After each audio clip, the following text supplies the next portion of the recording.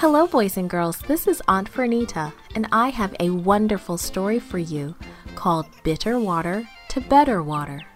Today's memory verse is from Revelation chapter 7, verse 17. It says, "He will lead them to springs of living water." The message for today's story is we thank God for giving us water. Have you ever been thirsty? I mean really, really, really thirsty.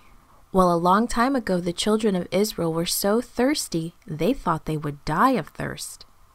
The Israelites rejoiced as the great pillar of cloud led them out of Egypt and away from their lives of slavery.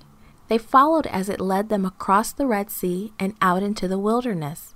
But after 3 days of walking in the desert, the Israelites had used up all the water they had brought with them from Egypt. The children were thirsty. The grown-ups were thirsty. The animals were thirsty.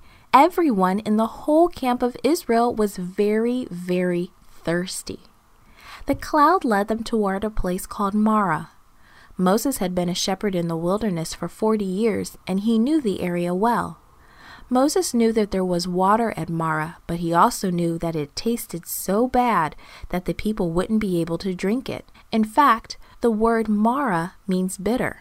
But the people didn't know that. As soon as they saw the water, they grew excited. "Water! Water! There's water up ahead!" Some of the people ran forward to the water. But when they tasted it, their happiness turned to disappointment.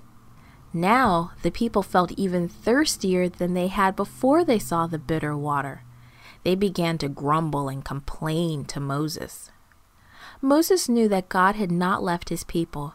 He knew that God would take care of their needs. So Moses prayed to God and asked for help, and God told Moses what to do. He told Moses to find a piece of wood and to throw the wood into the water. Moses did as God said, and the water turned sweet. Once again, all the people rushed towards the water. This time, they were not disappointed. They drank all they wanted of the cool, sweet water. Children, grown-ups, and animals drank all the water they wanted. God had worked a miracle to care for their needs, including their great need for water in the desert. They thanked God and praised Him for taking care of them. God takes care of our needs just as He did for the Israelites way back then. He makes sure that we have water and food and a safe place to sleep. He gives us families and friends and air to breathe. We may not always get what we want, but God makes sure that we have what we need. Let's thank God for taking care of our needs.